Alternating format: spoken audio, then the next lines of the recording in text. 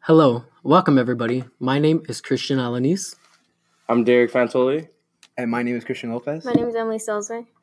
And today we will be assessing the validity of the statement, is Napoleon a child of the Enlightenment? My name is Christian Alanis.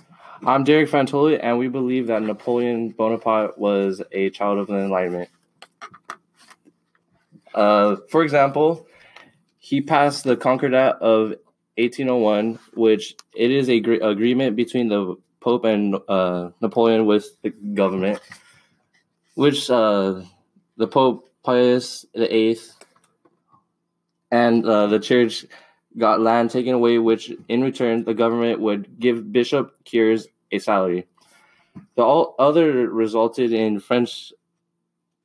It allowed the Protestants right to practice their religion, and this enactment that Napoleon allowed shows how he processes as an Enlightenment ruler. Because with giving the church a salary, he was able to control over them and keep them in check. This would not allow the church to regulate the people, since they are not in power anymore. Another reason why Napoleon is an Enlightenment thinker is because of the Napoleonic Code. With Napoleon pushing for the French Civil Code of 1804, which created such laws like better relationships of guardian and child, with availability of divorcing, social equality with the end of hereditary nobility, which hereditary nobility is the pain of classes which exempts nobles and the clergy from paying taxes, and class privilege, freedom of a person with protection of private property, and many more laws. Napoleon, with all these laws, wanted progress for France. Napoleon wants to make a better society and people. These laws make a better society and people in the way that people will be more humble, since everyone has no special privileges anymore, and he is pushing for people's potential happiness. One of the many quotes that Napoleon said is, if you build an army of 100 lions and their leader is a dog, in any fight, the lions will die like a dog. But if you build an army of 100 dogs and their leader is a lion, all dogs will fight as a lion.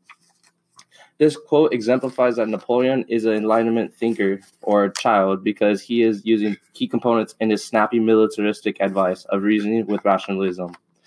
Reasoning is an understanding of any aspect of life, and rationalism is a submission of rational, critical, and scientific ways of thinking.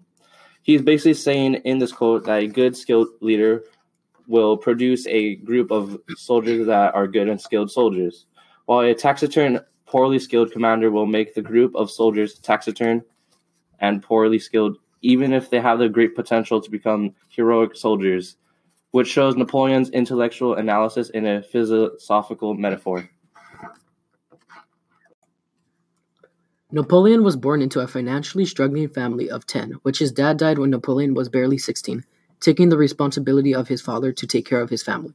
However, this did not faze Napoleon's eagerness to accomplish greatness, with Napoleon going to military school in Paris, first becoming a lieutenant of artillery.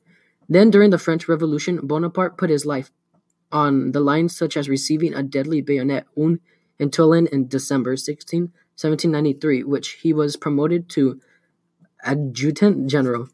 This shows that with Napoleon's hard work and effort, he was able to make himself into an emperor, which exemplifies of the Enlightenment that you can make something out of yourself and you should invest into a study you love, which for Napoleon was the military.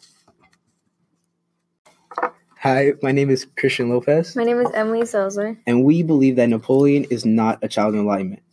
In some aspects, Napoleon may be a child of Enlightenment. However, in others, he removes the rights of women, he reinstitutes the slave trade and silences the press, and creates a militaristic state which are against Enlightenment ideals. Although Napoleon was considered an Enlightenment thinker, he did grant rights and equality to men, but they weren't given to women either. Women weren't allowed to participate in any lawsuits, nor were they allowed to serve in any court activities.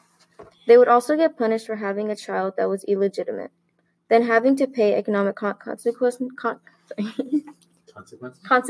The men would not have to pay any type of punishment. In Women and the Neapolitan Code by Bonnie G. Smith, she states that women's wages went to their husbands, and market women and others engaged in business could not do so without permission from their husbands, meaning that the Neapolitan Code would not let women have the responsibilities of that such, and they weren't able to have any control over their own profits. Also, Mary Wollstonecraft includes in her writing a vindication of the rights of women, that men would often treat women as if they were less than a human being, and similarly to slaves. This starts to persuade the reason that Napoleon was not considered an enlightened thinker. Typically, a majority of enlightened thinkers thought that equality of both genders was somewhat necessary. Another reason that persuades on the idea that Napoleon was an enlightened thinker is of equality and freedom. Enlightenment thinkers were against slavery, which was put an end in France in 1784, when Napoleon brought back colonial slavery under the Neapolitan Code, which was only for money and power. First of all, he brought it back for secular reasons, but didn't necessarily bring it back to help France economically. Also, continuous arguments in Enlightenment thinkers such as Immanuel Kant analyzes why slavery is wrong in his writing, Doctrine of Right. According to Immanuel Kant, everyone is born with natural human rights, something that most Enlightenment thinkers would express.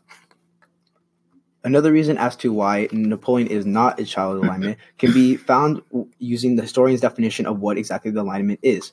Historians use Immanuel Kant's definition of the Enlightenment in his essay answering the question, what is Enlightenment, as to the basic idea that it captures the movement. Immanuel Kant says, Enlightenment is man's leaving his self-caused immaturity. He adds on later in the essay, the requirement needed for the sought-after enlightenment being only, and I quote, all that is required for the enlightenment is freedom, namely the freedom to make public use of the reason in all matters. This refers to Immanuel Kant's belief that in order to reach enlightenment, a society must have freedom of the press. This is something that is not under Napoleon's reign. By 1811, only 4 newspapers were left, and a majority of them, and they mostly consisted of propaganda. Free speech and freedom were often met with imprisonment and penalties for political offense. Another reason as to why Napoleon is not a child of enlightenment can be found through his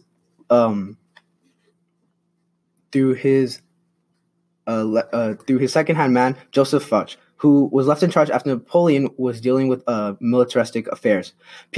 Under Joseph Foch's rules, citizens/peoples were under surveillance, and any type of political opposition from Napoleon would often be met with the incarceration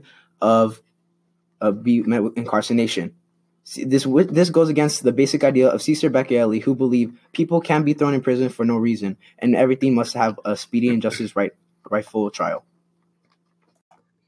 However, Napoleon can't be disfactored for not being an enlightened thinker or an enlightened child of not giving women power. The Enlightenment era wasn't based off giving women equality to men, but to perceive in their studies and to go forth with their knowledge.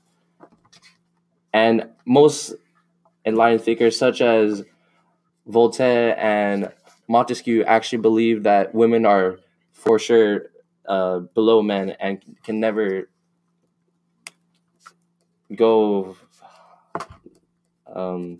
can never be equal to men because they're mentally incapable of doing so. Although Napoleon is seen as an enlightened thinker, the only reason he takes on this role, or as others may see it, is because he only does it for a personal gain. John Locke's words, as he states, is that if a government isn't doing their job correctly or doing anything to help the whole economy, people are allowed to overthrow it. This is what Napoleon uses in order to overthrow the government, but he doesn't do it for democratic circumstances. He only does it for his personal gain, for wealth and power. Another instance in when we see enlightened ideas are used for reasonings for Napoleon's personal gain is in the Concordat of 1801. Napoleon reinstitutes the Catholic Church as the main religion of France, showing that the only reason he wanted religious unity was because of the political power that could be gained from it. From this, now the majority had a grown love for Napoleon because of the majority of the population being Catholics, and from this, Napoleon now had a more secure power over the people.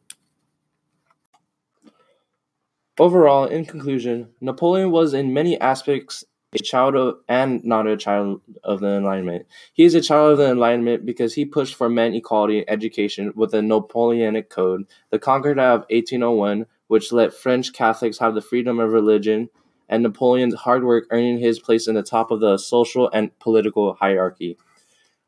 Although, with contrast, he did not give all people equality and education, such as women, which Napoleon suppressed women with written law, seeming inferior to all others. Napoleon also did not use the aspect of enlightenment which people were born into natural rights, and such as reinstituting slavery trade. But in all aspects, Napoleon can be seen as a history changer for France, as well as a manipulative tyrant. I'm Christian Alanis. I'm Derek Fantoli. I'm Christian Lopez. I'm Emily Salazar, and thank you so much for listening to our podcast, debating whether Napoleon was a child of enlightenment or not.